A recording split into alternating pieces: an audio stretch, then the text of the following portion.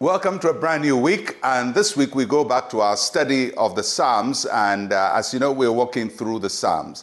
So we're now in Psalm 22. Psalm 22, 23, and 24 are all Messianic Psalms talking about Jesus Christ. 22 talks about him suffering, 23 as shepherd, and 24 as sovereign Lord. So we're looking at Psalm 22, and it mirrors the suffering of the Lord Jesus Christ. And so we read at verse 1, my God, why have you forsaken me?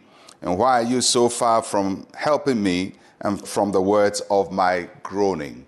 Now, if you remember carefully, Jesus used the opening phrases of this verse when he was on the cross, when he cried, my God, why have you forsaken me? So Jesus was quoting this psalm as reflecting what he was going through on the cross. At the time David wrote this psalm, he was going through a personal pain, but not at the intensity of the level that he describes in the rest of the psalm. And so it is clear that although he may have written it for himself, the issues he's dealing with are way beyond him. And that's why we say it's messianic, because it corresponds directly to Jesus Christ and his sufferings. As a matter of fact, as you read through Psalm 22, you would feel as if somebody was there just recording everything at the foot of the cross of Jesus, because that is how the psalm is portrayed. And so David cries out, and we can say Jesus cries out in the moment of agony, of pain, and he asks the question, my God, why have you forsaken me? You know, many times we go through life, and as I'm sure that's what David was going through, and then sometimes we go through it, and we feel forsaken. And when Jesus Christ cried, my God, why hast thou forsaken me?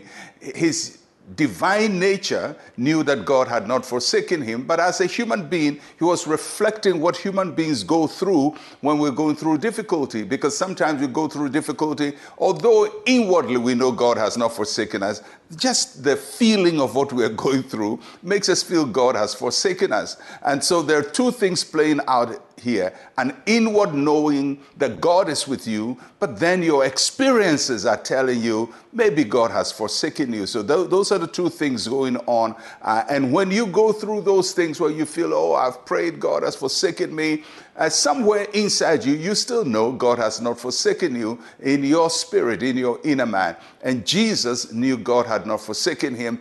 David knew God has not forsaken him, but we ask that question when we're going through difficulty. And then he cries, why are you far from me and my groanings? And so this is a person going through difficulty and is crying and is groaning and it's in pain and is in anguish and is not experiencing immediate relief or immediate redemption. And we go through life like that sometimes. You know, you pray and you're in tears and you're crying and you don't feel immediate relief. Of course, Jesus Christ went through that from the Garden of Gethsemane. He actually wanted the cup to be passed over from him, but inwardly he knew that's not what he really wanted. He wanted to do the will of the Father and the purpose of his sending. So what do you do when you're going through life and things are hitting against you and you're groaning, you're crying, and you feel God has forsaken you? We would learn from this psalm how we can approach times like that in our lives, dark moments in our lives when we feel abandoned and forsaken.